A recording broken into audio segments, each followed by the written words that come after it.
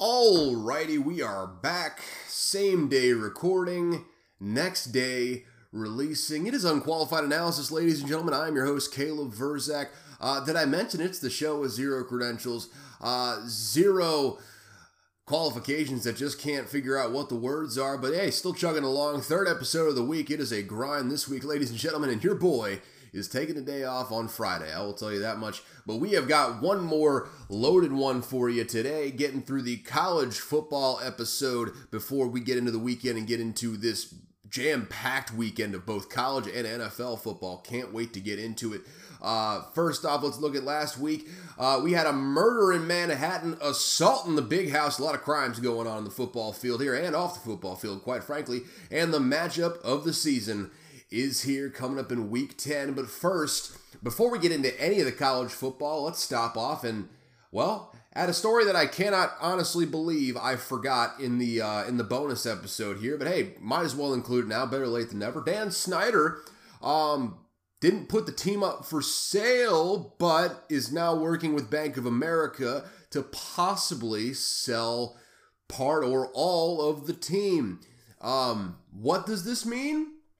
I don't know, because he does own 100% of the team, so in theory, it's a $5 billion and change franchise, I believe, in value. He could sell like 49% of that if he just needed some extra capital for whatever legal battle he's about to go through with the NFL to keep his team, and just, not have anyone be happy ever. Or he could sell the whole thing, take the windfall, and then just go on his merry way. I don't know what the thing is here. I was initially more optimistic about it than I am now, but the more I think about it, like they all but said, like, hey, all the options are on the table. They've been very vague as to whether they want to sell the entire team or just raise some capital. Those mean two very different things. Raising capital means you're getting a war chest together for a fight. Selling the whole team means you're just getting the hell out of Dodge. One of those is a much more preferable outcome for the NFL, because if he's building up a war chest to fight, say what you will about the guy, he is a scumbag, but I'll tell you what, ain't nobody is going to put up a fight like Dan Snyder will, and that is not going to be fun for just about anyone in the league. They're going to have to be trotting Jim Irsay out there a lot, because, again, he's the only one without skeletons in his closet, because the skeletons were just thrown in the street at one point. So it is what it is at this point. That being said, not really a whole lot to glean from this. It's a developing story at this point. It's something to keep an eye on. It's the latest chapter in this whole will he or won't he saga. Will he sell the team? Is he going to get out of here while he can? Is he going to stay and fight? We still don't rightly know, but it seems like we're moving closer and closer to a resolution, to all the details becoming more clear. It does seem quite obvious that he's going to sell part of the team. Maybe not a majority stake or the entire team, but he's definitely going to sell part of the Washington franchise there. So that'll be interesting to watch nonetheless.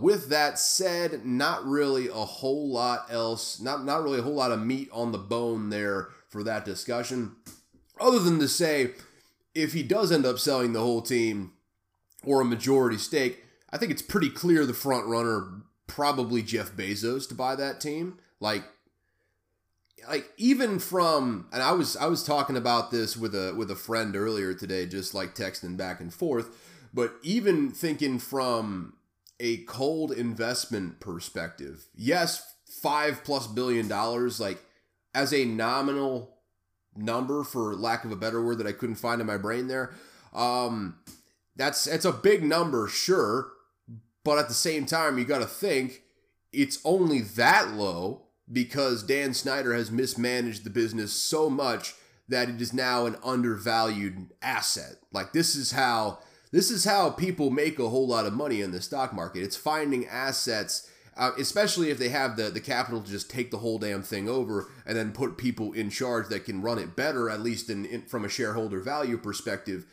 That is exactly what Jeff Bezos would probably see in this. I mean, Dan Snyder has run that franchise into the ground, but it's got a loyal fan base. It's got a proud history, and if you get that thing right, that thing will absolutely print money for the next person. It's already printing money for Dan Snyder, and he's just sitting on that thing like an oil baron and doing nothing about it. Imagine if Jeff Bezos is in there with his exponential growth mindset, or whatever those like weird upper echelon billionaires of the billionaires think about nowadays. Either way, that'll be an interesting sort of thing. Won't know. I mean, that's probably the cool. Well, I don't know. At this point, whole world's going to hell anyways, so might as well have a good time doing it, right? I mean, that would be a fun little dramatic outcome there if Jeff Bezos gets into the NFL. He would be like, I think Jeff Bezos might have more like total net worth than all the other owners combined. So that would be a fun little pissing match there that he would win immediately. Like, oh, whatever luxury tax you play. I mean, I'm a gajillionaire. I can go to space whenever I want. Yeah, sure, I'll pay that shit. I don't care. Like, like Jeff Bezos can do whatever he wants. So, I mean, either way, I've already talked about this probably too much. So let's just get into college football, shall we? Away with the NFL, though I'm just obsessed with it. Either way, college football week 9 coming at you. College football week 9. Alrighty, and kicking off the matchups as I take a quick sip out of my coffee, changed up which caffeinated drink it was, but it is still caffeinated because, boy, I'm run all the way through the ground right now. Give me just a second.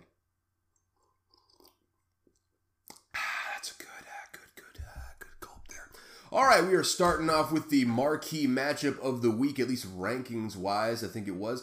Ohio State versus Penn State. That is 2 versus 13 in the AP rankings. And hey, Penn State kept it competitive for a while there. Got it to 14-13 at the half. Ohio State took the lead with a field goal in the third to make it 16-14 going into the fourth, but it was a wild fourth quarter from there as Ohio State's offense came alive, scoring 3 straight touchdowns.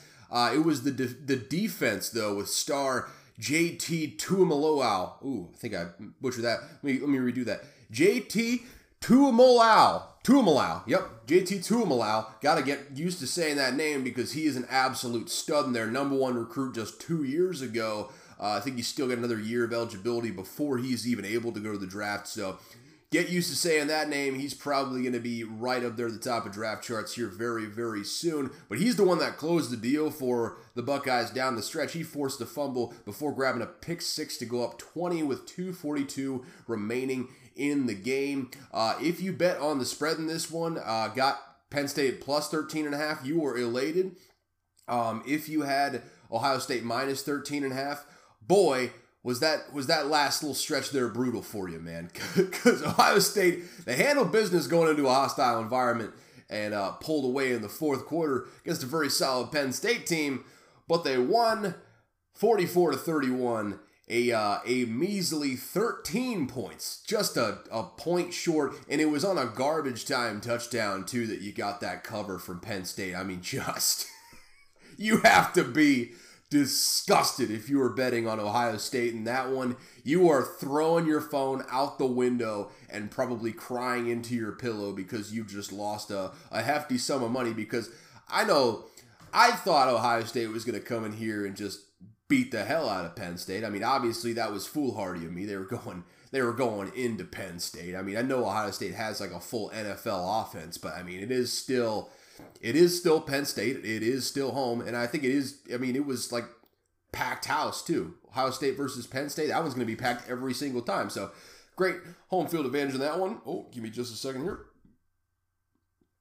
Alrighty, moving along here. Some notable performers. Quarterback C.J. Stroud went 26 of 33, 78.8%, 354 yards, 10.7 yards per attempt, only 1 touchdown though. I mean, no turnovers, so that's all you can really ask. But a little bit of a down day. I mean, hey, if you're going just below 79% completion, over 10 yards per attempt, and 350 yards, and that's your down day, I think you're a pretty damn good quarterback. So I think C.J. Stroud can at least take solace in that. Running back TreVeyon Henderson had the hot hand today in that two-headed backfield of fucking terror for opposing defenses. He had 78 yards, 4.9 yards per carry, and 2 tutties on the day. Mayan Williams was pretty quiet. I think TreVeyon Henderson, they just rolled with him because he had the hot hand when it was all said and done. Wide receiver Marvin Harrison Jr. really coming alive on the outside with Jackson Smith-Njigba banged up and Emeka Egbuka kind of banged up as well. He had 10 receptions, 185 yards, failed to make it into the end zone, but he is really becoming a force on the outside, looking a whole lot like his pops out there. I mean, that's really all you can ask for out of him. And by the way, JT Tuimoloau, getting that name right a little bit closer every single time. He had a full-ass stat line. I mean, a full month stat line, really. 2 sacks, 1 forced fumble, and a 14-yard pick six to go up 20 in the fourth. He was the number 1 recruit in 2020, and he showed you exactly why he was that back then, because he took this game on his back and won it all by himself down the stretch there. On Penn State side, Sean Clifford had a fairly prolific day, just kind of fell apart down the stretch. He was 32 of 47, just above 68% completion, 371 yards, just below 8 yards per attempt, 3 touchdowns, but whole lot of turnovers, 3 interceptions, 1 fumble lost. And I mean, if you're throwing 3 touchdowns and you still aren't positive in the interception to turnover ratio, that is just simply not going to cut it. I mean, it was great for a long time there, maybe not converting as many touchdowns until the fourth quarter, but man, kind of fumbled it. I mean, no pun intended, but that's kind of what happened. Fumbled it down the stretch there. Running back Katron Allen had a solid performance. Didn't get a whole lot of touches, but did the most he could with the touches he got. 76 yards on the ground, 6.3 yards per carry, and a touchdown in that category. Also 2 receptions, 13 yards, and a touchdown to bring his total both through the air and on the ground to 2 for the day. And hey, with that big old number that Sean Clifford had in the passing game, you had to know at least one receiver was going to put up some gaudy numbers, and wide receiver Parker Washington took home the cake there. 11 receptions, 179 yards, and a touchdown for Washington on the day. My key takeaways for this one, starting with Ohio State, and it's looking specifically at that backfield, because we already know what more can we say about this team? I mean, hey, we can go into detail about how JT Tuimoloau adds a bit more of a defensive edge that we haven't seen from Ohio State in the past couple years to go with that insane offense that they always seem to be trotting out there. I mean, that's a discussion you can have. I think that's probably something, I mean, I need something to fill these episodes with over the next several weeks, so I'm sure I'll get there at some point, especially as they get to this later portion of the season, getting closer and closer to that looming Michigan matchup to end the season. But no, for right now, sticking with the offensive side, looking at that backfield, the experience that Mayan Williams and TreVeyon Henderson are getting by splitting reps right now, it's going to pay dividends for them adapting to that near certain reality at the next level. Because face it, neither of these guys are probably like bell cow material at the next level. And in the modern NFL, there's not really any bell cows unless you are like top 5, top 3 generational sort of running back. Like, you think about Derrick Henry's, Dalvin Cook's, Christian McCaffrey. Those are the only types of players you see getting those sorts of workloads at the next level. So it's good to be at the college level, not getting all those miles on your knees too before you even get to a point where you're getting paid good money for it. I mean, sure, you're getting NIL money, but that's nothing compared to the pro money, especially if you get a good draft position as well. I think getting this experience now, getting used to splitting carries and building up personal momentum that way, instead of, you see a lot of these guys coming out of college, they're not going to be a bell cow at the next level, but in college they are getting 25, 30 carries a game. They're used to working themselves into a rhythm, right? Like getting 2-3 yards kind of back to back to back, and getting the opportunity to still kind of break one off later on like the 25th, 26th carry. Like you see that with Blake Corum right now. He's getting a bajillion carries a game. He's not going to get that at the next level. So it's going to be a little bit more of an adjustment period for him. With these guys splitting carries now, they're learning early on before they even get to a point where it's high leverage reps where you could lose your job at any given time there. I mean, obviously they're going to get some cushion coming into the league because they're probably both going to be fairly high draft picks. But, I mean, by running back standards, I still don't think either probably will be first rounders, but I digress. on that front. Either way, this is the experience they're going to get at the next level. They're going to be splitting carries. They're going to be splitting reps. They're not going to be able to get into this rhythm where they have 3 downs to kind of get it together and feel out a defense and get in a rhythm with their offensive line. No, they got to build that stuff up quick, and they got to be comfortable the second they come in there. Kind of like being a bench player in the NBA. That's kind of what this splitting carries backfield is like. And the quicker that you can catch on to that and the quicker that you can be successful in that mold, I mean, the more dynamic they can be at the next level right away. And in the long run, the more money these guys are going to make, especially not having to put all those miles on their legs before they really are able to earn good money for it. Like, this is, at every level you look at it, Mayan Williams and TreVeyon Henderson are getting the best possible experience as running backs could get in the NCAA at this point in the modern football game. Those guys are doing it completely right. That's not really to say anything about the team itself. That's just to say I really like what they're doing as far as getting experience and preparing themselves for the next level. And this is going to help with recruiting going forward because, I mean, they've had a million NFL running backs come out of there. Both of these guys are probably going to go up to the next level and do fairly well. Just kind of depends on what situation they go into. Just going to keep feeding into itself, and the rich are just going to keep getting richer. Ryan Day doing a hell of a job over there with Ohio State. On the other side, looking at Penn State, I'm not a bully, so I won't kick Penn State while they're down. They put up a good fight for most of the game. Goodness gracious. Sean Clifford just couldn't close the deal. They are who they are at this point. Are they ever going to get the coaching plus the players lined up at the right time to ever challenge Ohio State? Ohio State is the Alabama of the North and Midwest, pretty much. The Alabama of the Big Ten, if you will. They are the juggernaut that no one can ever really knock off except for Michigan every couple years. Seems to be like every year nowadays. We'll have to see if that continues to go, how long Harbaugh maintains the success up there, but I digress on that front as well.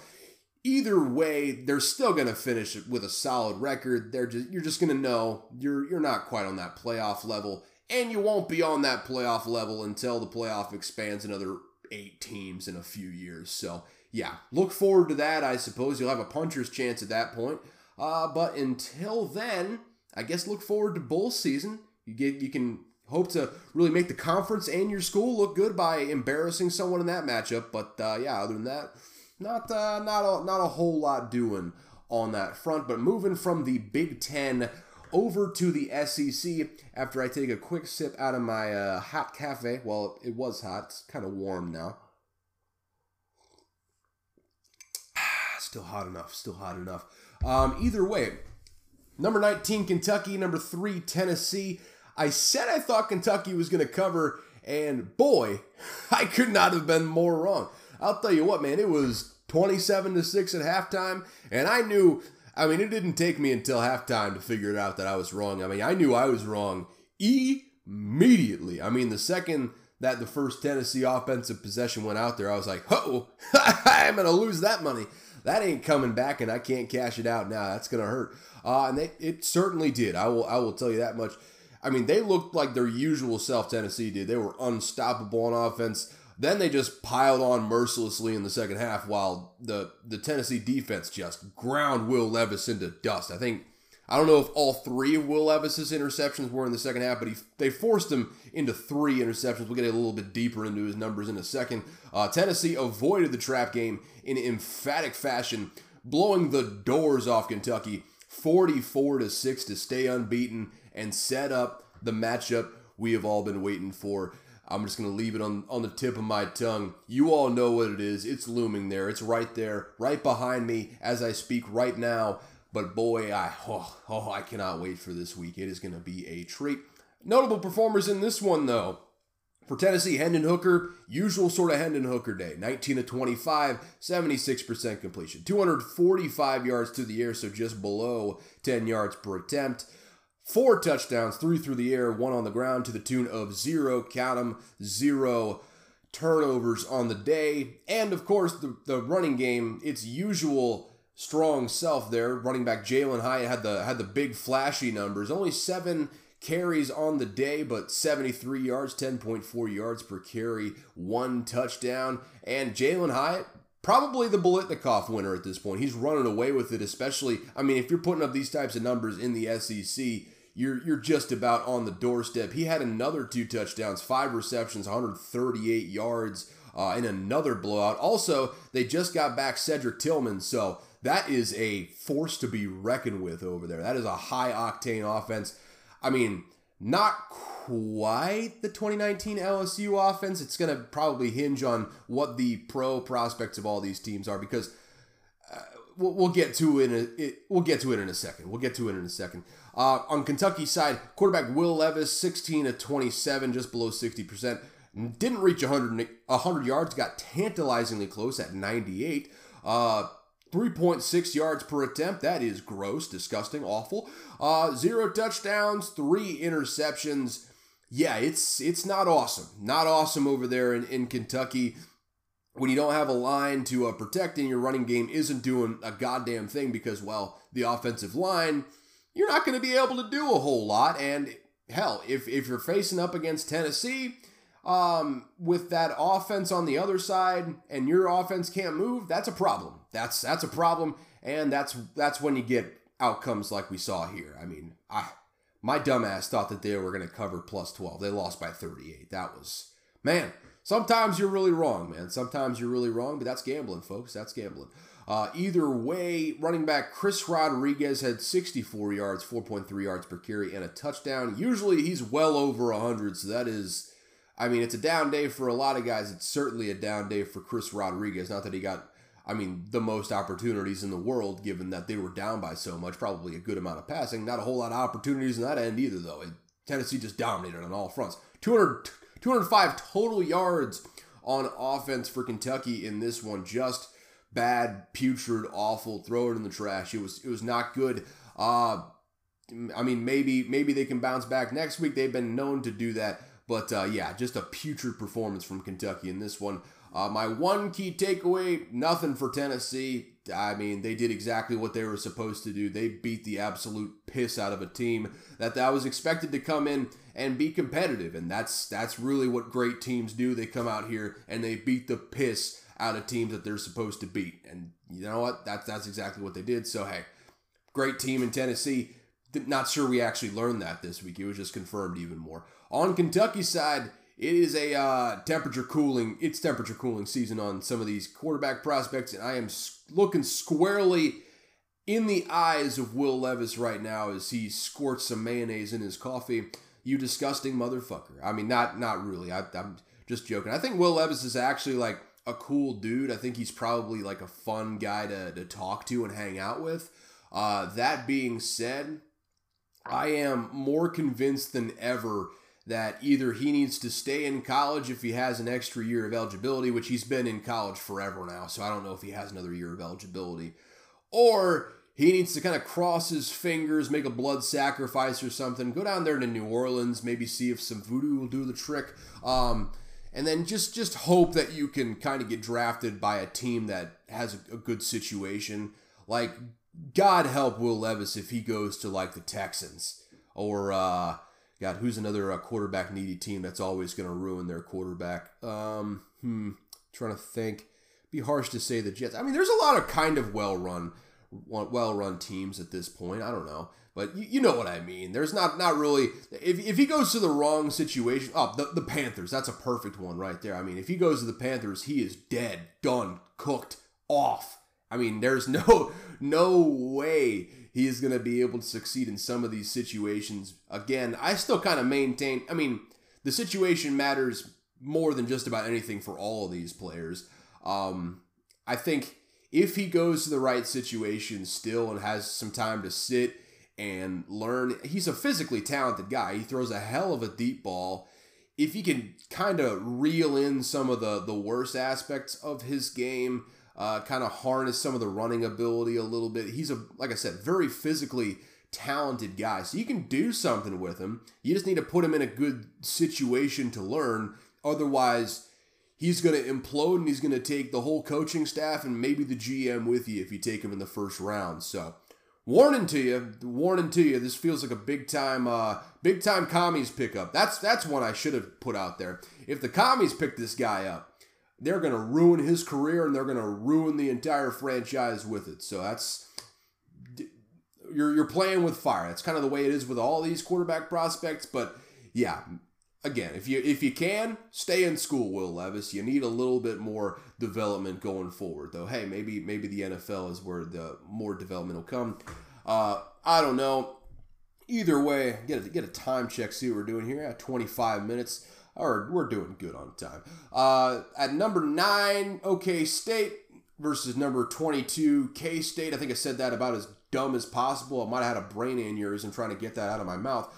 Either way, what was billed last week as a classic Big 12 shootout by yours personally turned out to be anything but on Saturday.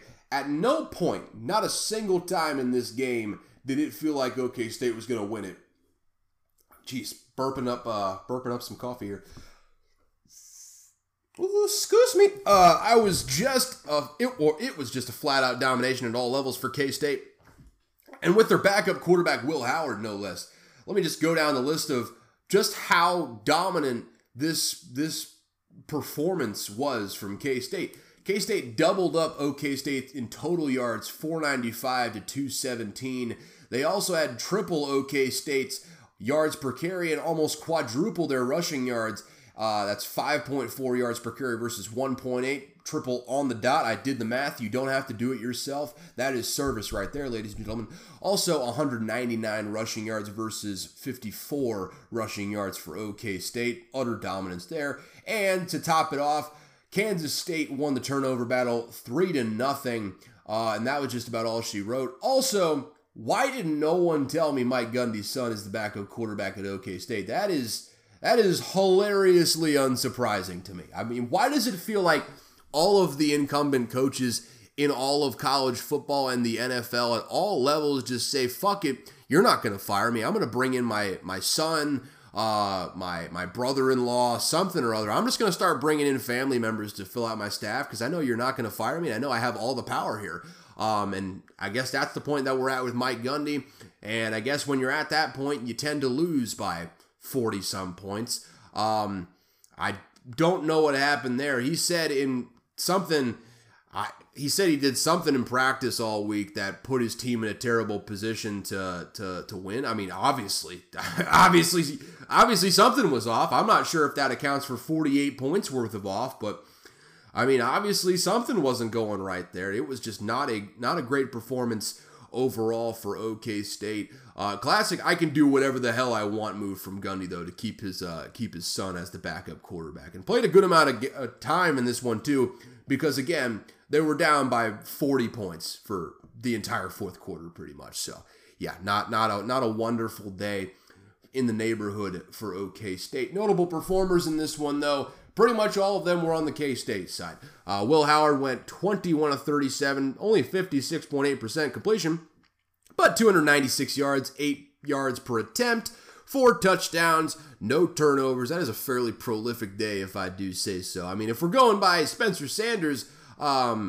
barometer here, I mean, hey, that's pretty much on the mark with what he does generally. Not a great completion percentage, a whole lot of touchdowns. So here we are. Running back Deuce Vaughn behind Will Howard had himself a day. 158 yards, 7.2 yards per carry, 1 touchdown. Also 4 receptions, 18 yards and 1 touchdown through the air. He is really starting to build up his profile for that next level. That's the goal. Well, like it or not, you college football purists, that's the goal, to get to the next level, and he is building up his profile big time, big time, big time. He is going to take some high-paid veteran's job at some point. It's just a matter of fact there. Also, wide receiver Malik Knowles, he's a senior, and he's been there at K-State for a while. He had an 8 reception, 113 yards, 0 touchdown day. And I'll tell you what, man, he's really exploding in this senior year. Might be making himself some money in that way as well. Wide receiver Cade Warner, White Cade out here with 5 receptions, 97 yards, and got 2 tutties on the day. Solid day. That is probably the understatement of the century, but solid day for K-State in all facets. On OK State's side, Spencer Sanders, Ready for this stat line? 13 of 26, 147, 5.7 yards per attempt, 0 tutties, 1 INT, and went through it before, but the team rushing was 54 yards, 1.8 yards per carry, and 0, count them, 0 touchdowns on the day. Utter dominance from Kansas State. Key takeaways for me on this one. Kansas State may have lost to TCU last week, but with that was without Adrian Martinez, and a rematch feels inevitable. Easy for me to say, between those two teams in the Big 12 title game, period. That feels like what this is coming down to. Kind of a winner-take-all matchup for the Big 12 title. If TCU wins that one, probably push for a playoff spot. If K-State wins that one, Big 12's probably out of the playoff race. Whole lot at stake down the line. Getting very, very ahead of myself on this one. But again, this feels like these are the two teams that are really separating themselves in the Big 12 at this point. Everyone else has kind of gone through the gauntlet and sustained some losses. It's only been K-State and TCU. TCU has come out unscathed. K-State has only been beaten by TCU, and they have beaten down everyone else. Now, this week, that does come with the caveat. They are playing Texas. That could be a dangerous one. I'm actually not sure if it's TCU or K-State playing Texas. I can't quite remember off the top of my head. Either way, that's going to be a tough matchup for one of these teams. If I were a better host, I'd have that right here in front of me. But boy, did I mention it has been it's been quite a week. I need a day off. That's for damn sure. So I'm winging it off the top of my head for a lot of this.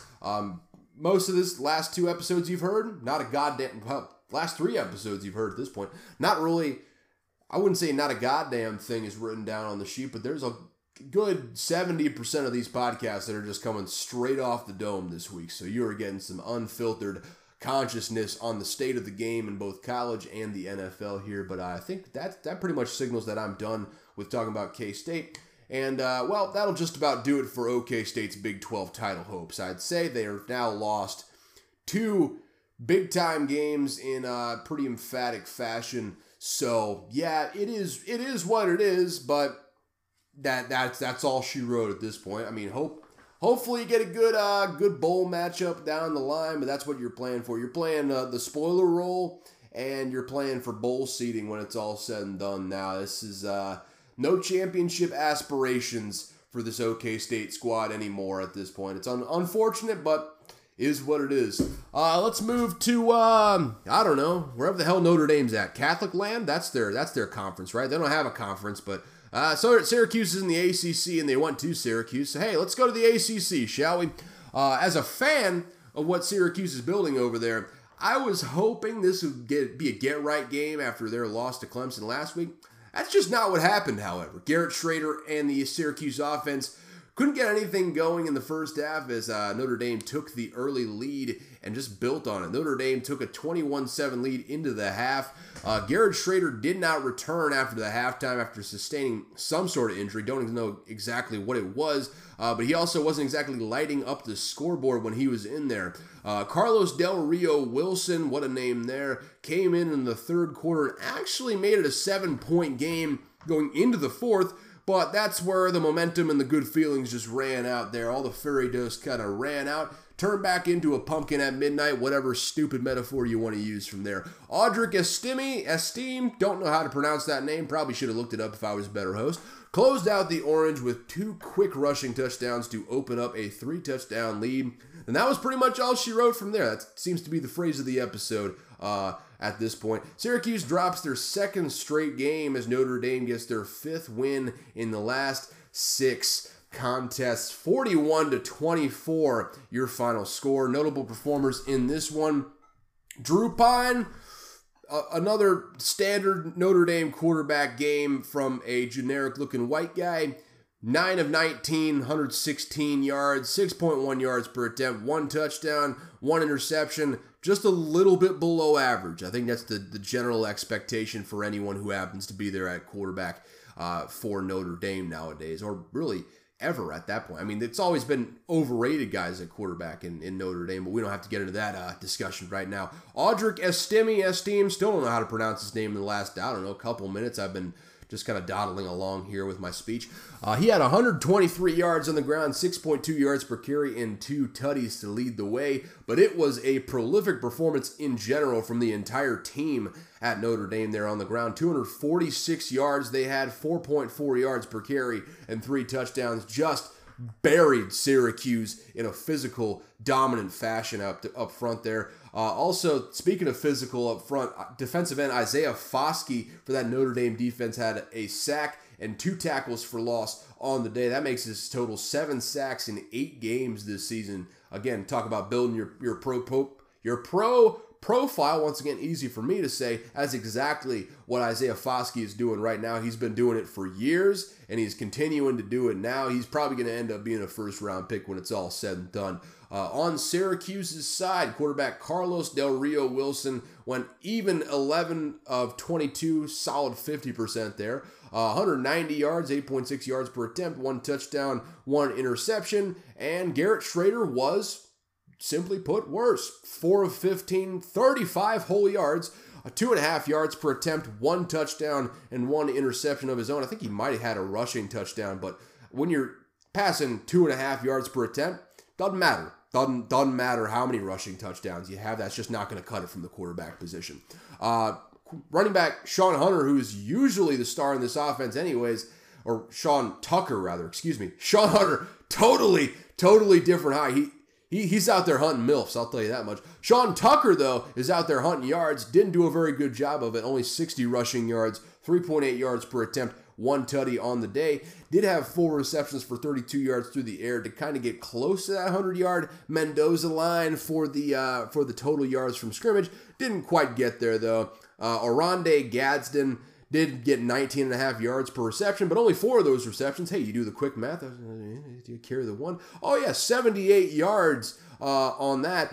1 tutty on the day for Oronde Gadsden. Not a bad day overall, but his team got shit canned, so I think it might have not been the greatest day in the world. Either way, my takeaways from this one, already got to retract my tentative Garrett Schrader as a pro prospect take. Sure, the Clemson defense was good. Didn't play well against him last week. Notre Dame defense is good. Didn't play well against them this week. Sure got injured, but didn't play well before the injury. Maybe stay in school. Schrader. There's a lot of that going around right now. Maybe there's some prospects that have elevated their status, like Hendon Hooker, no doubt. I think he was probably like a late first, early second round pick before the season. I think he's much higher than that now. Still, I'm maybe the only one on this train, but I am strong on the train that he should be the number 1 overall pick, and I think I think he will be the number 1 overall pick when it's all said and done. Little caveat, I am totally open to being wrong on that, though. Just putting that out there. Garrett Schrader is not one of those guys that has raised his profile too much. He raised it a lot, but it's kind of regressing back to the mean. I mean, he's no doubt he is improving, but he needs to stay 1 more year, I would say. Takeaway on the Notre Dame side, Notre Dame has been steadily improving. They've now won 5 of their last 6, scored 40 plus in 2 straight now. They are absolutely building momentum slowly but surely, getting into the rhythm here this season under the new coach. Already forgetting Marcus Freeman. Yep, who could forget such a name like that? Such a generic, pull it out of the hat sort of name. But either way, I mean, it just goes to show you don't trust a new regime. Well, that's probably the worst possible. That's not even what I was trying to say. I'm not sure how that just came out of my mouth. But you don't trust exactly what you see whenever a new regime takes over. It takes time to kind of mold into what the vision is for the program, at least in some instances. I know there was... Notre Dame's starting point wasn't the greatest because they lost a lot of talent last year from the team that they had, and they also lost their head coach, so they had to rebuild basically from scratch at a place where the academic requirements are ridiculous for athletes, or the highest level of athletes in the college game, in football, really any sport at this point. it's going to be hard to get into Notre Dame if you're one of those 5-star recruits. That's just flat out how it is, unfortunately. And they're going to make you do the schoolwork too. That's kind of like Notre Dame's whole shtick. They're real student athlete, emphasis on the student part of it, sort of people. It's going to take time to build that thing up, and you're seeing it happen more and more. They're just kind of rounding into shape as the season goes on. Obviously, they're not playing Ohio State anymore, so that helps a little bit. But you see it happen. They're getting better and better. Just give them time. I'm always about like, give a coach 3 years, see what the program looks like in 3 years, and if you don't like the direction, then you make the decision. You cut the bait from there. I think you give him time. I think he's showing now. He's showing you enough to kind of stay intrigued, see what this program turns into in a couple years down the line there in Notre Dame. Let's keep it in the ACC for a true ACC matchup, shall we? We got number 10 Wake Forest traveling to Louisville to take on who else? Louisville. This one was a game of runs, to say the least. Louisville got out to a 13-0 lead initially. Wake Forest fought back, took the lead 14-13 at halftime. Wheels fell off the vehicle, and that vehicle imploded in the third quarter, though, as everything that could go wrong did go wrong in that little 15-minute time frame. Sam Hartman started by throwing a pick six on the opening possession to cough up the lead. That was the first of 5, count 'em, 5 straight possessions ending in a turnover for the Wake Forest offense. Meanwhile, Louisville scored 3 straight touchdowns to officially make it a blowout before capping Wake's full meltdown, more specifically, Sam Hartman's full meltdown, with one more pick six as time expired in the third to make it 48-14. That's pretty much all she wrote to keep with the running phrase of the day. Wake Forest committed 6 turnovers, more accurately, Sam Hartman committed 6 turnovers in the third quarter alone after playing a clean first half overall. Louisville forced 8 turnovers on the day, pretty much all of them coming in the second half, as this one spiraled out of control to close the game out as a blowout down the stretch. Louisville wins 48-21. Notable performers in this one start out with the winners, because why not? Malik Cunningham went 15-23, 65%, 164 yards, 7.1 yards per attempt, 0 tutties, 0 interceptions, and that's average, ladies and gentlemen. Good thing he had legs, though. 38 yards on the ground, 4.2 yards per carry, and 2 touchdowns to make it so he had some sort of statistical impact on the stat sheet there. Running back Tyon, I don't know if I misspelled that name or if that's actually how it's spelled, but here we are, I suppose. Tyon Evans, hope I got that right. 106 yards, 9.6 yards per carry, 1 touchdown on the day. Incredibly efficient. Wide receiver Tyler Hudson had 6 receptions, 77 yards. I mean, the air game was not what kept the engine moving for Louisville in this one. That was absolutely clear. The defense was the game changer for this one. There was a lot of stars on that side for Louisville. First off, defensive back Keitrell Clark had 6 tackles, 1 sack from that defensive back position. Pretty impressive. 2 tackles for loss, 1 interception. That interception went for a pick 6. Also, fellow defensive back, cornerback Quincy Riley had 2 interceptions, one of which went for a pick 6 as well. Keitrell Clark and Quincy Riley bookended the third quarter, you may remember, with those key pick sixes that buried Wake Forest in the end. On Wake's side, Sam Hartman, 20 of 35, 57.1% completion, 271 yards, 7.7 yards per attempt, 1 touchdown, and here comes the pain, 3 interceptions, 3 lost fumbles on the day. Just not happening for that Wake Forest offense, specifically Sam Hartman. And the rushing offense wasn't any better. They had 92 yards, but that was gained through a whole lot of pain. Really similar to what the Russian offensive is doing, more specifically Wagner Group is doing in Ukraine right now, getting a whole 92 yards, 2.0 yards per carry, 1 touchdown on the day. They're getting gains, just not getting them fast and not getting them efficiently, not really getting them in ways that are very impactful either, but that's enough of my war pontification. On the outside, wide receiver Donovan Green led the way. A.T. Perry kind of had a quiet day on the outside for Wake Forest. Donovan Green had 3 receptions, 25 yards. not 25 yards, 25 yards per catch. So, hey, another quick math problem there. 75 yards, 3 receptions, 75 yards for a 25-yard per catch average.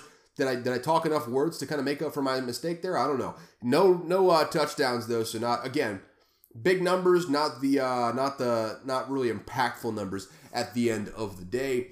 No real takeaways from Louisville because I've not watched them all year. I'm going to be honest here, ladies and gentlemen. It's the ACC. Only a couple teams worth watching in the ACC. It just kind of, it is what it is. I don't control my interests. I just kind of follow them accordingly. Follow your heart, they say, and you'll be wrong twice a day.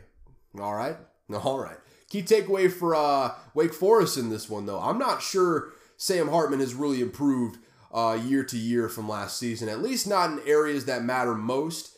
He's intrigued me in the past, but I think I'm firmly and thoroughly scared away from his pro prospects. I think he's a talented guy. He's put up gaudy numbers in the past, but if he can't get the efficiency and the decision-making right in college, let alone at the next level, I just don't see how he can fit in the next. I mean, I've seen it way too many times. He's a physically talented guy, but he's not physically talented enough to make up for the downsides of his game right now. He's too aggressive. He makes bad decisions. He has bad ball security when being sacked in the pocket. You saw it with all those fumbles he had. They were all strip sacks, every single one of them. They weren't on run plays. It was just not protecting the ball in the pocket. Someone swipes at the ball, and all of a sudden the possession is gone. You got no momentum whatsoever. And if there's anything we can glean and learn from one Daniel Jones, it's that if you do that at the next level, they're going to look for ways to try and force you out. And let me make one thing crystal clear to where you could not mistake me at all with what I just said there. Sam Hartman is not even in the same stratosphere of athlete that Daniel Jones is, so he cannot lean on that at the next level. Again, another one of those where I don't know if he has another year of eligibility, but Sam Hartman probably should stay in college another year, see if you can get a little bit more development out of him. But if he goes to the NFL, I'm not even sure like it's a situational dependent thing. I think he's just too reckless right now with the ball. We're like, I don't think if he comes out right now, he's got bust written all over him. I'll just put it that way. He needs to stay in school. He needs to continue to improve his game. That's just kind of the bottom line. It is what it is. And hey, my lazy ass didn't write a goddamn thing for the quick hits down here. So we're just going to do a little bit of improvisation here, folks. Starting off on the Thursday night game. Clicking through on ESPN.com. Don't mind me. Just conveniently put the mic directly next to my trigger finger here on the mouse. Let me load this up. Number 14, Utah traveled to Washington State last Thursday night. Well, hell, it's been a whole goddamn week at this point, so I'm a little bit late, but is what it is there. I don't make the rules, I just follow them. I'm just recapping the week here. Pretty solid output from Washington State on the whole, but it was a pretty dominant performance from Utah, at least physically speaking. Let me explain. 0 scoring in the first quarter, kind of a snooze fest there. Washington State jumped out to a quick lead, 7-0, but from there, it was pretty much all Utah at the end of the second quarter. I mean, they went straight down the field, had Jaquindon Jackson running a touchdown in to tie it. Then you had Jalen Glover running in from 1 yard out to take the lead going into the second half. Extended the lead even more on a nice long drive there in the third quarter, make it 21-7. But hey, that's where the scoring stopped for Utah. Washington State came back, made it interesting, ended up covering, I think, when it was all said and done. Just couldn't quite put them away when they were asked to. I mean, it is what it is. They put up a valiant effort. They did pretty much exactly what I thought they would do, but they came up just short. Utah escapes with the win in this one. Player of the game, probably should have looked at this a little bit more before I just started talking out of my ass there. I mean, hey, tight end Dalton Kincaid, 7 receptions, 56 yards, 1 touchdown. That's pretty cool. Pretty star-like performance there. They had 2 different guys with the sack and a half. I mean, Van Fillinger, that's a pretty cool name right there. I want to talk about a cool name. Talk about, what do you know about Mohammed? I think I just did something culturally insensitive there. Mohamed Diabate, that's a name right there, baby. Sack and a half. Two tackles for loss. They had a bajillion tackles for loss, looks like, over there. They had 10, did Utah in this game. Either way, good performance from the offense, just survived. Or good performance from the defense, just survived in the offense. Apparently Cam Rising wasn't out there. News to me. So, hey, survive not having Cam Rising in a road game. That's pretty impressive. More impressive than just about anything they've done this year, in my opinion. So, hey, let's move on, shall we? Why not? Number 15, Ole Miss. What was that? Unranked Texas A&M. I thought Texas A&M could have a possibility of going in there and winning that, quite frankly. That's not quite what happened, though, is it? If I can ever pull up this game, I'm still kind of stretching around looking for it. This is going about as chaotic as I could have hoped for. Talk about a guy that I didn't expect to do well. Connor Wegman ended up having a good game. I think I'm getting a little ahead of myself, though.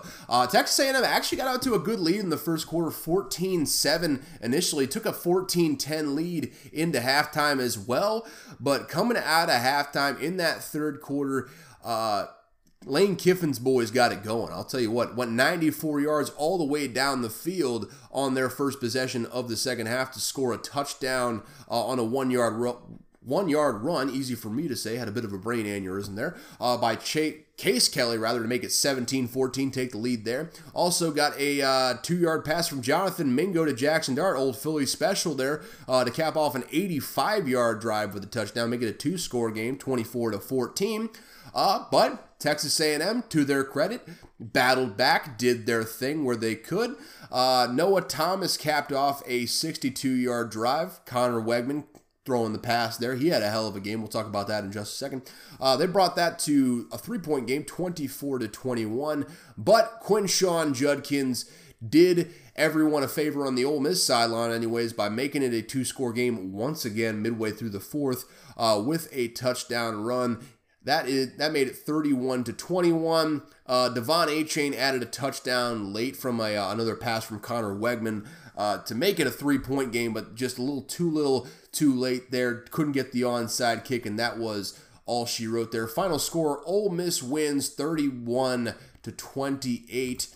And performer of the game in this one, I mean, a little shout out, little nod to Connor Wegman going 28-44, 338 yards, 7.7 yards per attempt, 4 touchdowns, and let me check, 0, count them, 0 turnovers. I need to stop saying that fucking phrase right now. I'm annoying myself with that right there. Also, Devon Achane, what else is new? He's a monster. He had a monster game, and he'll just keep having monster games until someone takes him in the draft, and then he's going to have a monster game after monster game at the next level. But I'm spinning out of control at this point.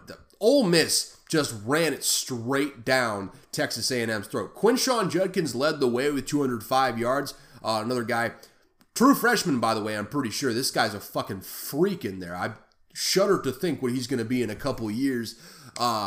Maybe putting a lot of miles as a freshman there, but I mean, at this point, who cares? He had 6 yards per carry on those 34 carries. 1 touchdown on the day on the ground. I can't tell.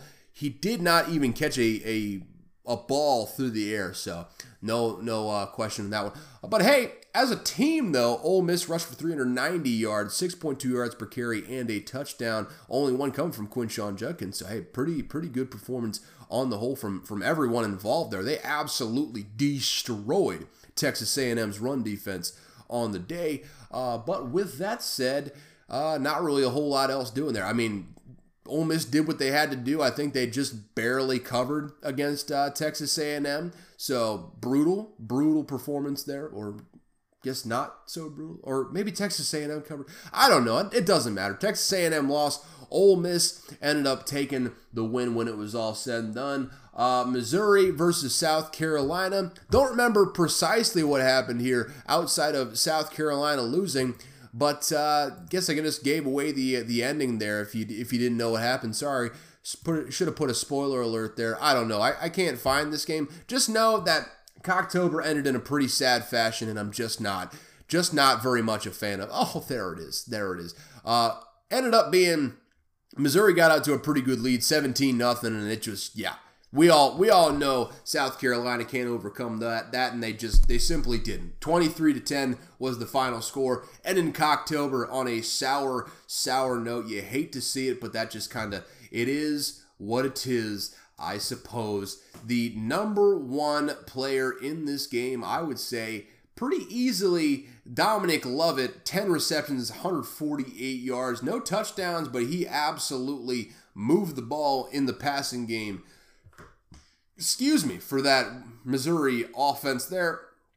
That was certainly a sentence that got put together. I don't know. From there, what more is there left you want to hear about? We have got number 20 Cincinnati versus UCF. That was a pretty good game. I had some money on that one. If you rode with me on that one, I wholeheartedly endorsed that bet, and we hit. Congratulations to all of you that rode with me. Nanner, boo-boo, rub it in your face to all the people that did not run with me. Also, by the way, first off, Gus Malzahn at UCF now. So, maybe some previous regime influence, but mostly Malzahn in that right now, in the American Conference with that offense that he runs, which maybe not the greatest in the SEC, but phantasmal in the lower levels of college. Lower levels. That's disrespecting the American Conference, but not in the Power 5 Conference. I'll just put it that way. This one came right down to the end, though. It was back and forth the entire time. UCF took the lead initially, going up 10-0. Cincinnati cut it down to 10-6 at halftime. Then, slowly but surely, they claw back in the third quarter, late in the third quarter, 7 seconds remaining in the third quarter. They get a touchdown to go ahead, 13-12. UCF got a safety in there somewhere, so that it is what it is there. Bring that into the fourth quarter. UCF takes the lead again, 18-13. With 4:36 remaining, and I mean that's when shit started popping off right there, man. Ryan Montgomery had a 39-yard touchdown run from a Ben Bryant pass to Tyler Scott for a 2-point conversion. I don't know. You might be able to tell at this point. I'm just reading off the ESPN page to give you a little bit of a synopsis of what went down here. But R.J. Harvey had the game winner at the end with a 17-yard run to cap things off and take the win home in the end. There are only 48 seconds left, but I was like, 3 straight possessions to end the game that touchdowns were scored on. What a finish there from UCF and Cincinnati. Everything we could have hoped for. UCF ended up with over 500 yards of offense. They absolutely killed on the stat sheet, just didn't quite kill on the final stat line when it was all set. Final score line, rather. The only stat that matters, as some would say. That being said, big notable performers in this one. I'm just going to give the flowers to the entire UCF running game because they went 258 yards, 5 yards per carry, 3 touchdowns. Gus Malzahn offense, so they just jet sweep the Bearcats to death in this one. And when you're recruiting in Florida and you have all the fast people known to man in that area, you can do that. You can do that to a great extent of success there. So, I mean, good for them. Shout out, as they say. Georgia, Florida kept it close for a little bit. They had a very good third quarter. Anthony Richardson kind of had one of those explosive quarters that you would expect from Anthony Richardson every once in a while, but Georgia just kind of took over down the stretch. Ended up not being too close. I believe the final score was 42-20. Let me verify that real quick if I can ever find the game on the docket here. Yep, 42-20 final score there with Georgia. Guess probably go in there and see who the performer of the game was. Best performance. Really, the backfield was impressive. 239 total yards for that rushing game. 6 yards per carry. 4 touchdowns. All impressive across the board there. Dejon Edwards. Dejon, I don't know how. I probably butchered that name. He had 106 yards for 2 touchdowns. Also, Kenny McIntosh, the incumbent that's been there for a little bit, had 90 yards, 5.6 yards per carry, 2 touchdowns as well. So really just utter dominance in that running game down the stretch. Also, by the way, Brock Bowers doing Brock Bowers things. He had 30 yards per catch, 5 receptions, 154 yards. If he's not a top 10 pick, I don't understand. He is a legit playmaking threat every time he touches the ball, which is not something you can say about all tight ends that come out nowadays. He's a special type of athlete right now at that tight end position. Michigan State, Michigan. Michigan kicked the shit out of them. Not really a whole lot to go into there. Assault in the tunnel afterwards, though. One tunnel design once again comes back to bite a college football team. That'll happen every now and again. Certainly a problem in the big house at this point with, had a Michigan player, don't know exactly who it was, but he was coming in the tunnel with a preponderance, a gaggle of about 10 Michigan State players. And, after getting the shit kicked out of him by Michigan State decided to enact a little bit of revenge in the tunnel by committing assault. Not awesome. Not awesome when it was all said and done. Not much else to say about that, though. It was just some drama. Feels like, again, I'm maybe not again, but I'm just going to posit this, and you can do with it what you will. The fish rots from the head, and I don't know, man. Mel Tucker did a great job last year bringing in Kenneth Walker, but feels like a marked degradation of the program around him after getting his bag. I'm not making any accusations or allegations, but it's feels like there's some fishy smelling shit happening in East Lansing. I think that's where Michigan State is. Either way, performer of the game in this one, who else would it be for Michigan? It's Blake Corum. I guess it might be Donovan Edwards, but either way, Blake Corum back to his usual bell cow self here. 33 carries, 177 yards, 5.4 yards per carry, and a touchdown. Michigan had 276 total rushing yards, 5.3 yards per carry, and a touchdown on the day. So, Michigan just taking care of business. I think Clemson was ranked ahead of them in the initial playoff rankings. Hey, we'll get to that in just a second. But they're still, in my mind, I would put them in the playoffs right now. I don't know what the committee's thinking, other than, wow, that orange for Clemson, that would probably look great in juxtaposition with the orange from Tennessee in the playoff. That's the only thing I can think of. But again, put a pin in that. We'll talk about that in just a second here. Number 8, Oregon traveling to Cal. This was one that could have been a trap game. One of those where you just kind of get through, and if you win, you consider that a good performance. That's pretty much what we got here. I think Cal kind of kept it close for a while.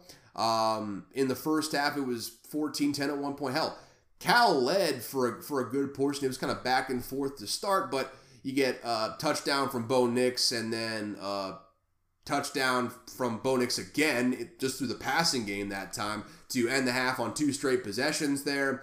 All of a sudden, you're up 21-10 going into halftime. Then the floodgates start opening. You get another touchdown pass in the third quarter, make it 28-10. Then in the fourth quarter, you basically just keep it even from there, and it was a comfortable win for Oregon in the end there. Notable performer, best performer in this one. Also, by the way, final score 42-24. Oregon ended up getting this win fairly comfortably. Best performer, who else would it be? It's Bo Nix. 27 of 37, 412 yards this time, 11.8 yards per attempt, 3 touchdowns. Did have 2 interceptions, so that's probably not going to cut it. But didn't turn the ball over on the ground though. Didn't drop the ball. Also, on the ground, rushed for 59 yards, 4.9 yards per carry. That's not the impressive part, though. The impressive part is he rushed for 3, count them, 1, 2, 3 touchdowns for a total point production of 6 touchdowns on the day for Bo Nix. Should we be talking more about him as a Heisman contender? That kind of just popped into my brain there. We're talking about Hendon Hooker a lot, but Bo Nix has been lights out the entire year, with the exception of that Georgia game. I think if Hendon Hooker plays lights out in this Georgia game, he probably still ends up winning that Heisman, but Bo Nix should be a finalist there when it's all said and done. I'll just say that much. And final game to round out this slate of last week's college football games. We have got number 10 USC traveling to Arizona to take on the Wildcats, I think Arizona is. Yep, got that guess completely right. A little bit of an uncharacteristically high-scoring performance from that USC defense. Maybe that early success was just kind of that competition they were going against, because they gave up 540 yards against Arizona in this one. It was a track meet from start to finish. This is just like end of quarter scores. End of the first, it was 10-10. End of the first half, it was 17-13, USC ahead. Third quarter, just offensive explosion.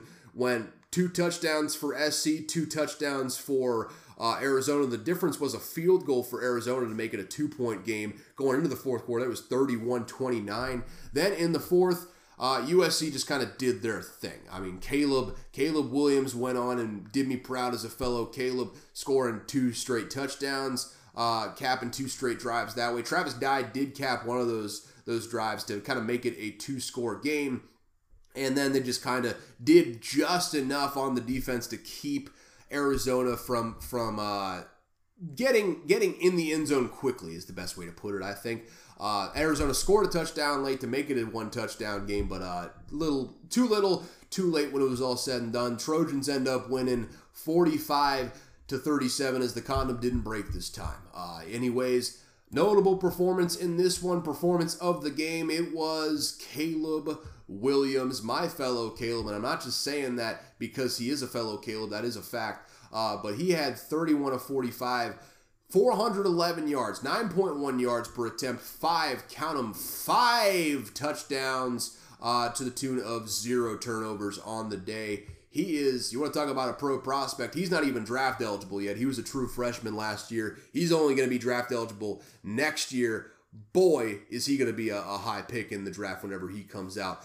That being said, that is all I had for last week's game. What a slate, man. What a slate. We had a good time, didn't we? We all had fun, didn't we? Now let's get into the playoff ranking, shall we? We are throwing the AP aside, taking a piss on its grave, and lighting it on fire because we are done with that bullshit. We are the only rankings that matter, the playoff committee rankings, the playoff committee that chooses the playoff in the end.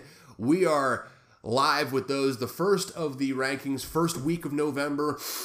It's real football season, baby. We have got the first rankings that actually matter, and we are coming from 25 and going up. Starting at 25 after coming off that win versus Cincinnati that we talked about. Impressive. Won me some money. I hope won a few of you some money out there as well. They're coming in at 25, UCF. 24, Texas coming in there. I'm not sure if they had a bye last week or if they won, but committee seems to think well of them. Got them at 24. 23, they got Oregon State. Don't hate that. They've played well this year. I think they're sneakily better than a lot of people think they are. NC State at 22.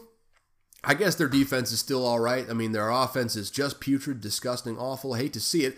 But still, got some juice on the defensive side, so credit where it's due. Wake Forest dropped all the way to 21, so that seems warranted. They were 10 in last week's AP poll, and they just got absolutely shithoused. So a lot of questions there. You don't drop them all the way out of the rankings after that performance, but you gotta have them right there on the cusp, I would say. If they do that again this week, not going to be awesome. Not going to be awesome.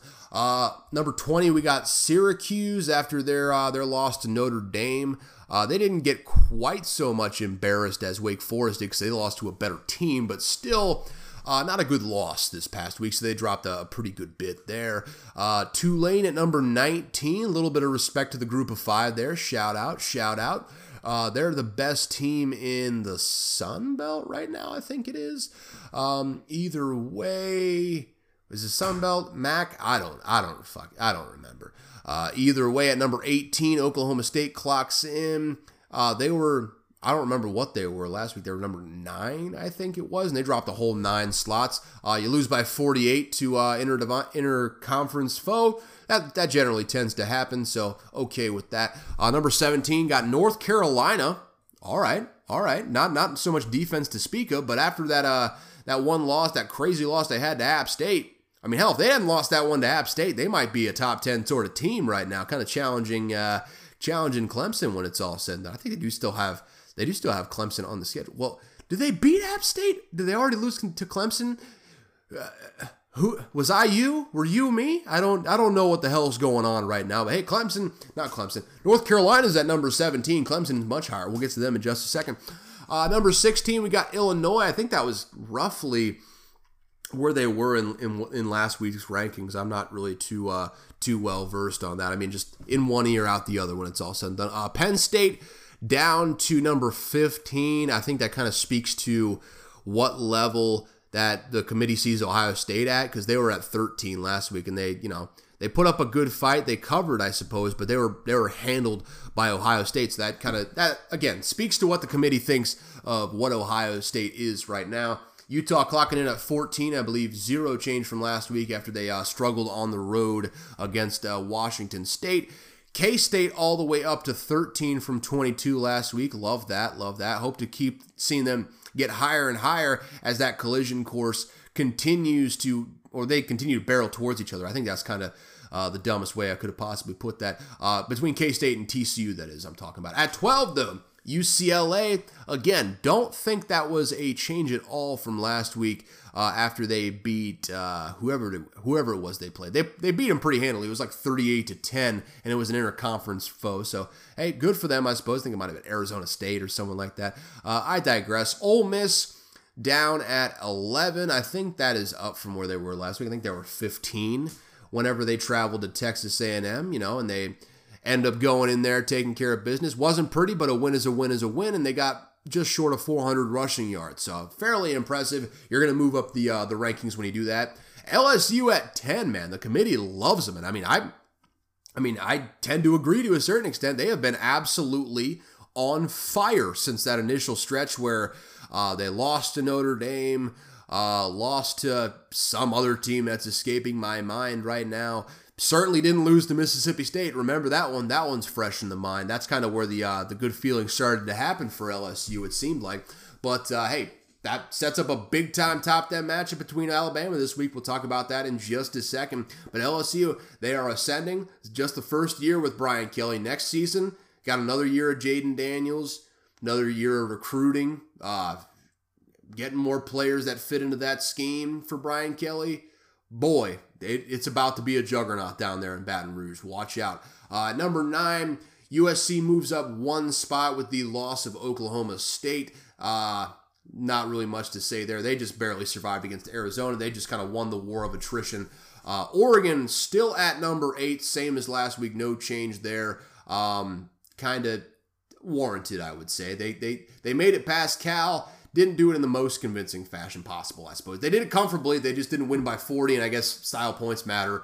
Whatever. College rankings are dumb. Number 7, we got TCU. No change from last week, so not really a whole lot to discuss there. Number 6, we got Alabama. I think that's probably a fair ranking to put them ahead of TCU. I mean, I'll go out on a limb and say that. Then you got Michigan at 5.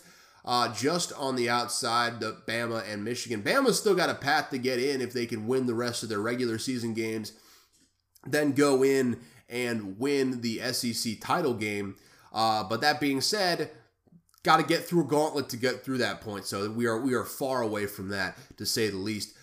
Michigan at 5, would have loved to see them in the playoff picture because I think they are legitimately better than what Clemson is putting out there. I've already spoken my piece on that one last week, though. At 4, we have got aforementioned Clemson. That is the debate to have between 4 and 5, I think, right now. Number 3, all the way down at number 3, we've got Georgia, which I think I actually tend to agree with. Number 2, we got Ohio State. And then number 1, we have got the Tennessee Volunteers.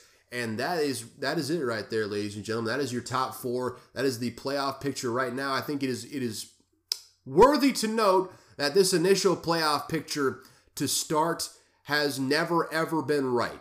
I mean, it has never, ever held true until the very last ranking, and I would expect that trend to hold in this one. I would expect one, if not more, of these teams to drop out and be replaced by other candidates when it's all said and done. But that is your top 4 right now, folks. Tennessee at 1, Ohio State at 2, Georgia at 3, and Clemson at 4. And quite frankly, don't agree with Clemson at 4. We've been over that, but top 3, don't hate it. In fact, I actually really like it. I think it's kind of a dealer's choice as to who you take at number 1, whether it's Tennessee or Ohio State. I kind of think it just matters. I think it just depends at this point whether you are based in the South or whether you're based in the Midwest. If you're like I think if you are above like the midpoint in Virginia, like if you get into Northern Virginia, I think you're in Ohio State country where they're saying, okay, I think Ohio State. Hell, actually, Tennessee is close enough to Virginia to where maybe they are tainted, but you get into Maryland certainly,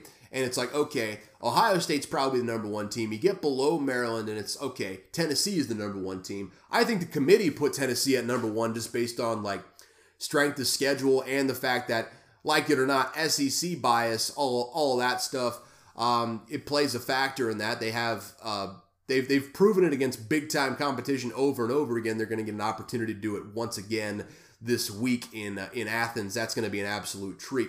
But I really like the top three the way they did it in this one, and I not really a whole lot of nits to pick here. I think you could have probably ranked Alabama higher, but I think Michigan is a better football team than them right now. They certainly got a better record. Putting Alabama ahead of them probably wouldn't have been a good move. So you can quibble about 4 and 5. I think that's the only area you can really, because it's the only area that certainly matters in these rankings right now, is that 4-5 slot.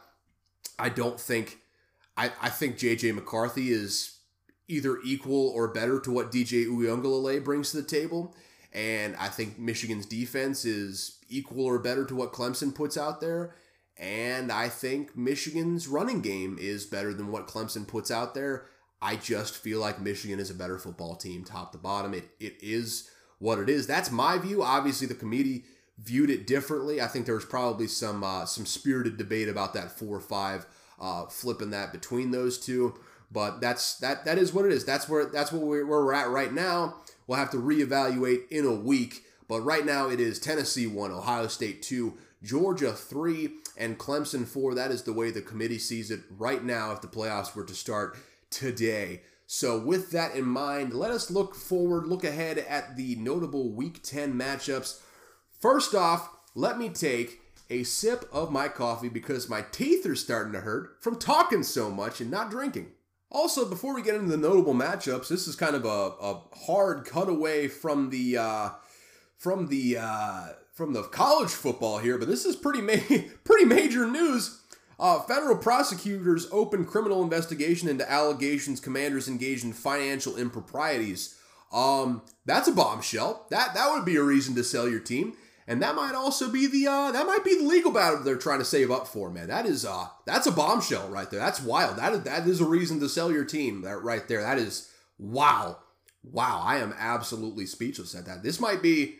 I mean, it's looking more and more like we're in Fire Dan Snyder territory, right? Like, we're getting to that point where Dan Snyder's on the verge of being fired in a way. So, like, I mean, rejoice, Washington Commie fans. The Red Menace is getting stronger and stronger once again. I mean, you can feel the spread of communism coming on right now as we speak. I mean, good for you guys. Not so great for Dan Snyder. Like I said before, though, when talking about him announcing possible sale of the team, exploring a possible sale of the team with Bank of America, ain't nobody going to fight like Dan Snyder is going to fight. So keep that in mind with this all said and done. He is not going to go down without swinging really, really hard. So this is going to be interesting going forward here. Federal charges for Dan Snyder, though. Wow, bombshell. Moving on to the notable Week 10 matchups, though, for college football, staying away from the NFL for now once again.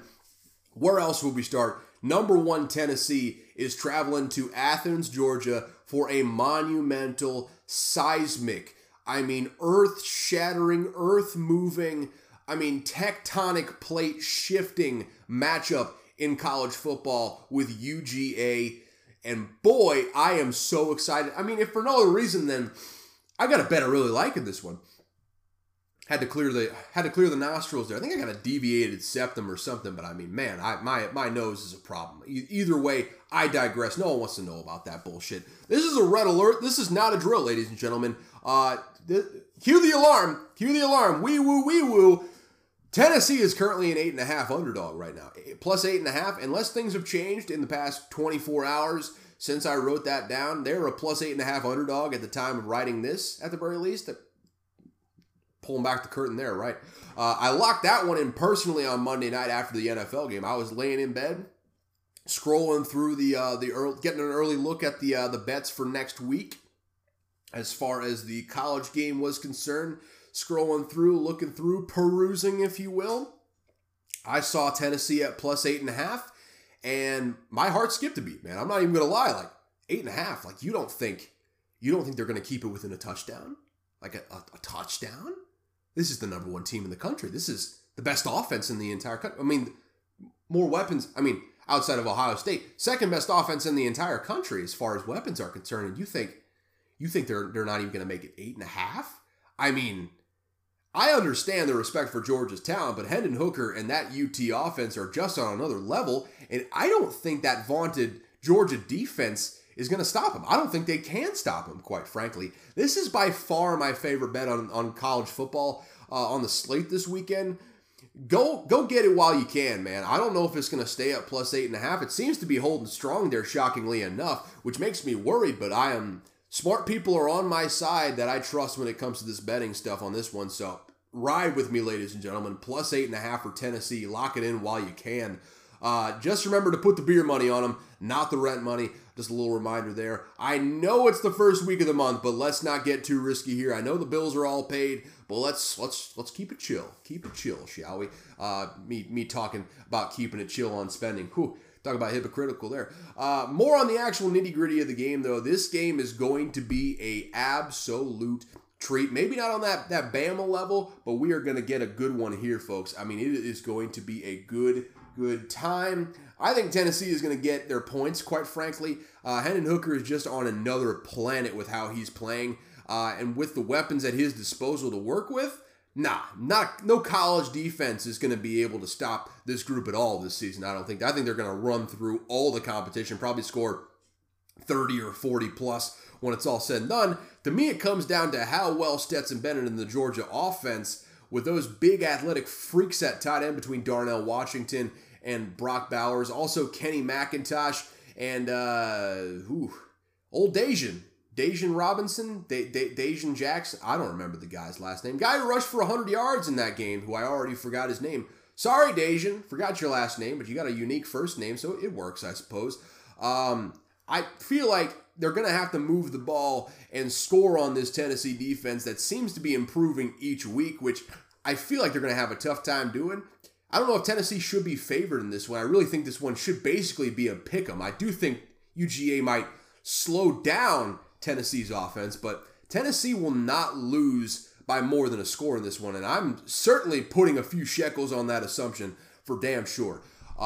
Moving on, Texas Tech traveling to TCU. Not quite so much an upset alert on this one, but the line is like plus 10 for Texas Tech. I'm not betting on that one, but I know some smart people that are putting money on that one for Texas Tech. I think this is going to be a close one. I don't feel strongly either way, so not putting my money either way on this one, but I do think this is going to end up being a close game. TCU has a tendency to let teams hang around before just beating the piss out of them late. This might be that, or it might just be close till the very end. I think it could be a classic Big 12 showdown, though. So, hey, maybe if you're looking for a fun Saturday night bet, throw a few on the over there. I mean, never really hurts, does it? Except for when you lose the money, right? I guess so. Either way, moving to, I guess it's the SEC. Liberty is traveling to Arkansas to take on, well, who else would they take on? It's Arkansas. Not quite the tune-up game that Arkansas probably thought it would be when they scheduled this way back probably a decade, whenever they made this matchup. The over-under is set at 63.5, and I'm inclined to take the over on that one. Arkansas's defense is not good, and so long as KJ Jefferson is playing, Liberty doesn't have a snowball's chance in hell of stopping Arkansas's offense. 63.5 seems low. I love the over in this game, if nothing else. Moving on to the next one, big-time matchup in the SEC. Can't believe I put Liberty versus Arkansas before this one, but we got Bama traveling down to Baton Rouge to take on number 10 LSU 6'10 matchup there. And I'm not talking about height, I'm talking about rankings, baby. This is another perplexingly large lineup in a big-time SEC game. The smart people are against me on this one, but LSU is a 13-point underdog at home against an Alabama team with players who outright admitted to being flustered by the atmosphere in Neyland Stadium a few short weeks ago. And let me tell you, they were flustered by Knoxville. Boy, are they about to be worried when they walk out in front of 100,000 plastered, drunk, lovable D-gens down there in Baton Rouge, man. I don't know if the line makers are just thinking about that Tennessee game and hedging accordingly or what, or if they're just thinking about the history of this matchup in Baton Rouge. It's kind of, they call it Bryant Denny in Baton Rouge by Brian Denny South.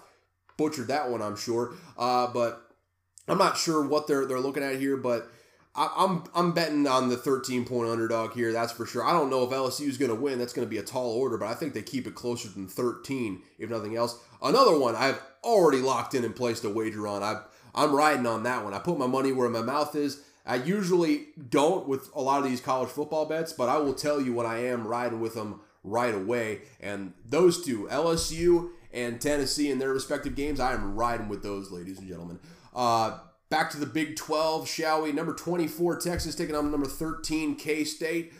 This is big time. Careful, K-State. I mean, Texas, they are reeling sometimes. I mean, they don't seem to ever have a defense. They always seem to lose games in perplexingly, hilariously Texas-esque fashion.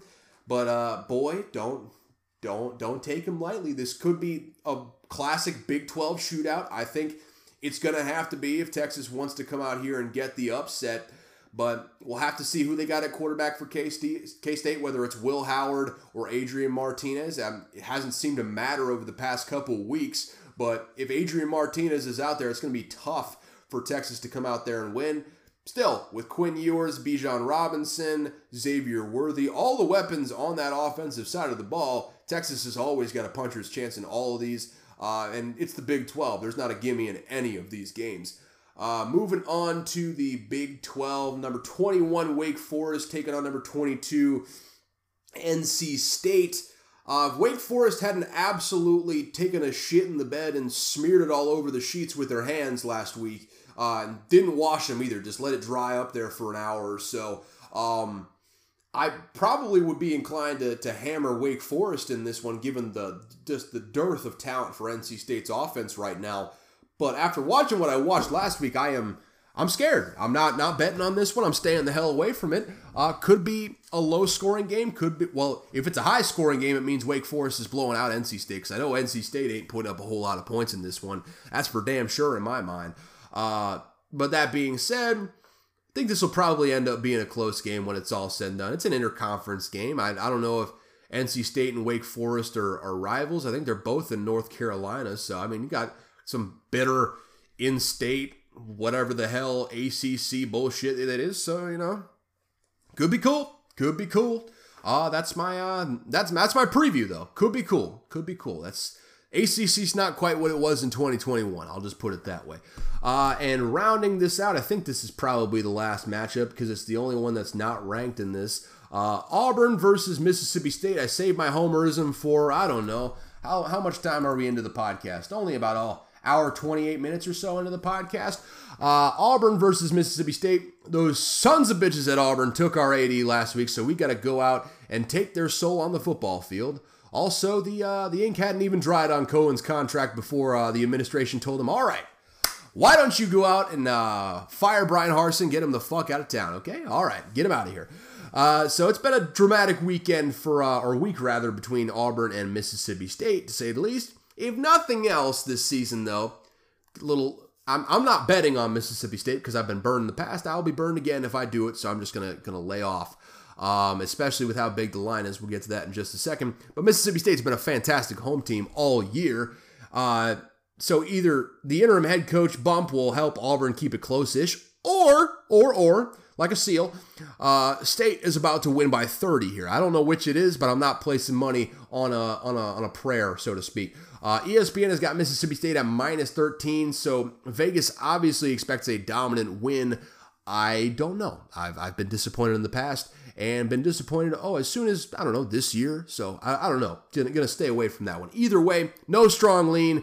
So, like I said, staying away from that one. Bet at your own peril. If you like Mississippi State, go for it. If not, join the club. It's been a rough week. Either way, that'll do it for the college football stuff. So, let's get some picks and get on out of here. It's the Pick Pentathlon first and foremost.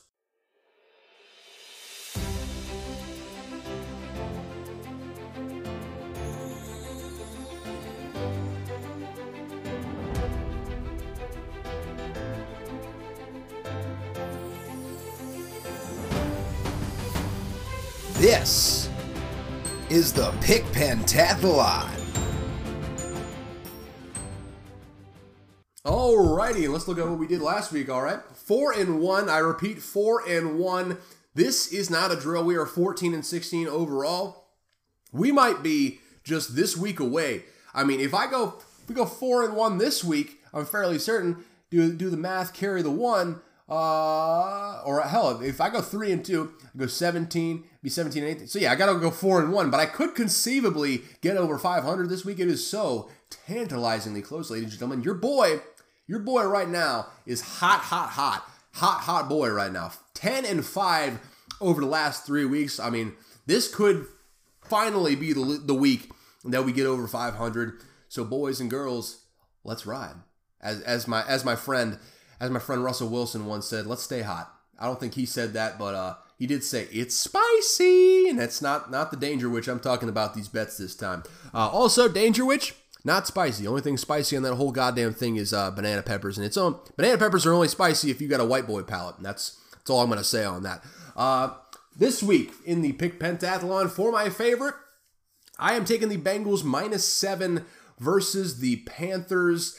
Bengals just got embarrassed on a national stage, and now they face a terrible Panthers team that is just probably coming on the back end of that interim head coach bump that they just got. So this seems like Bengals coming off of a beat 'em down game for the Stripey boys last week. I think they're going to pay it forward against the Panthers in this one. I love the Bengals -7. Don't know if they're on the road or at home. Probably should have put that here, but either way, who knows? Underdog, I got the Bears +5 versus the Dolphins. I think that's still +5. I've got to give me just a second to bring it on back to the scoreboard here for the NFL. Gonna doop my way over back to the lines here, and then scroll down and look at the Dolphins are still -5, so I am taking the Bears. They're at home. They're at Soldier Field. Dolphins did just bring in a big-time pass rusher that's bound to work some wonders there, but the Bears have been absolutely feisty of late. I don't know if they're going to win it, but at home, with the way they've been playing recently, with the addition they just made on the other side, I mean, that could be cool. I feel like the Bears end up covering this one. That could come back to shoot me straight in the kneecap. I could be limping for the rest of my life. I'll be damned if those stupid Bears aren't improving before my very eyes, though. So I'm betting on them +5.5 versus the Dolphins. The over, Lord help me, I'm betting on the Vikings. Vikings versus Commies. The line is just 43.5. Just need 43.5 points. That is incredibly low for a solid Vikings offense. They haven't been great at times, but adding TJ Hawkinson in, I don't know how involved he's going to be, but we got him early in the week, so should be able to kind of meld him into the game plan, get him going early there. I really like the over here at 43.5 for the Vikings versus Commies.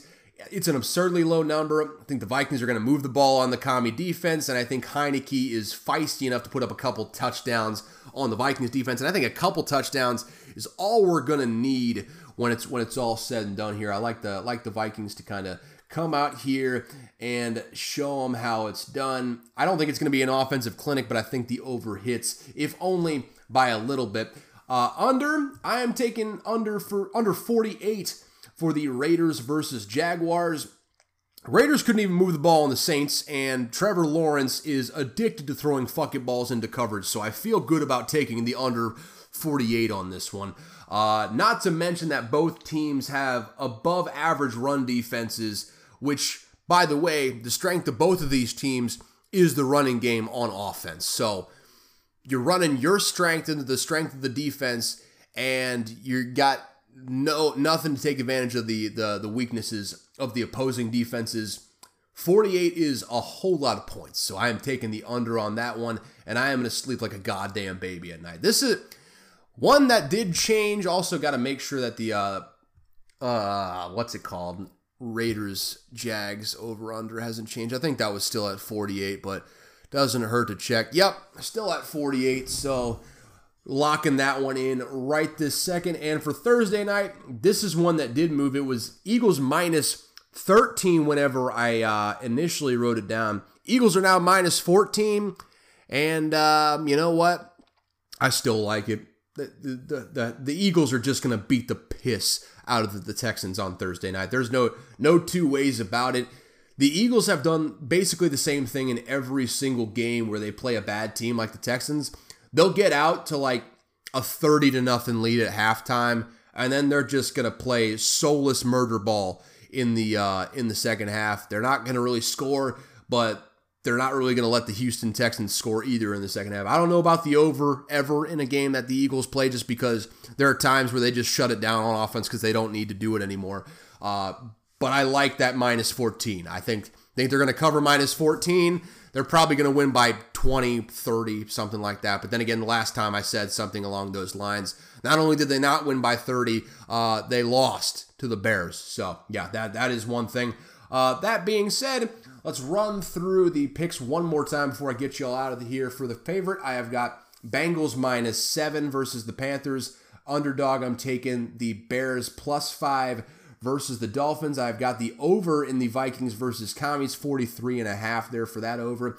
Taking under 48 for the Raiders versus Jags. And for Thursday night, tonight's game specifically, I am taking the Eagles at minus 14. Big old line, but I like the Whirly Birds to cover in that one. And that's all we got there, folks. Hopefully a 5-0 slate. At the very least, hope for a winning record. Fingers crossed. Knock on wood. Yep, that windowsill is wood, so knocking on wood there. With that said, that is all for this episode. We are at about like an hour 40, so got to get out of here.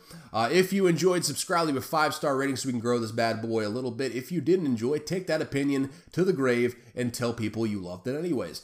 I release 2 episodes a week during the football season, 3 this week, because, I mean, why not? Trade deadline, it happens. NFL on Tuesday, college football, plus Monday Night Football recap on Thursdays. Any additions or changes, I'll let y'all know as they occur, which I did this week. Follow me on all my socials at Caleb Verzak. Link will be in the description so you don't have to spell my fucked up Eastern Bloc name. If you want to contact the show, shoot me an email at unqualifiedanalysis@gmail.com. That is unqualifiedanalysis@gmail.com. Just put business or show in all caps to start the subject line. Oh, excuse me. So you can be categorized accordingly. Thank you so much for tuning into Unqualified Analysis. And as always, I have got no clue what I'm talking about. Quick shift of gears from that fast pace, though, to kind of get you out of here. Wanted to put this at the end because it doesn't fit anywhere else in this sort of upbeat, fast-paced, snap sort of story show. I don't know what the fuck you would even call this. Either way, no fun fact today. I just want to end this thing by saying rest in peace to Adam Zimmer. Former co-defensive coordinator for the Vikings, current offensive assistant for the Bengals, son of Mike Zimmer. Not even going to talk about the nepotism at this point. Not the time, Caleb, not the time. Details are scant. Honestly, none of our business. Doesn't even matter. He was only 38. That's the main thing here. That's the saddest thing. And just thinking about what Mike Zimmer and that whole family is going through right now. I mean, it hit me right in the chest when I first heard the news. I mean, it's hit me in the chest now just thinking about it in ways that this sort of news generally doesn't with me. I mean, the Vikings connection kind of hit home with me. Also, just, the thought of the thought of a father burying a son that's just the worst. That one is a thought that always, that's a thought that always gets me. So yeah, I'll just leave it there. Thoughts, prayers, condolences, all of it is going towards the entire Zimmer family. For me, I'm sure every Vikings, Bengals, NFL fan out there right now, thoughts and prayers going to the Zimmer family. Rest in peace to Adam Zimmer. With that, though, hope you enjoy the weekend of football. Hope the sadness does not bleed into the weekend. Should be a good one, folks. See y'all on Tuesday.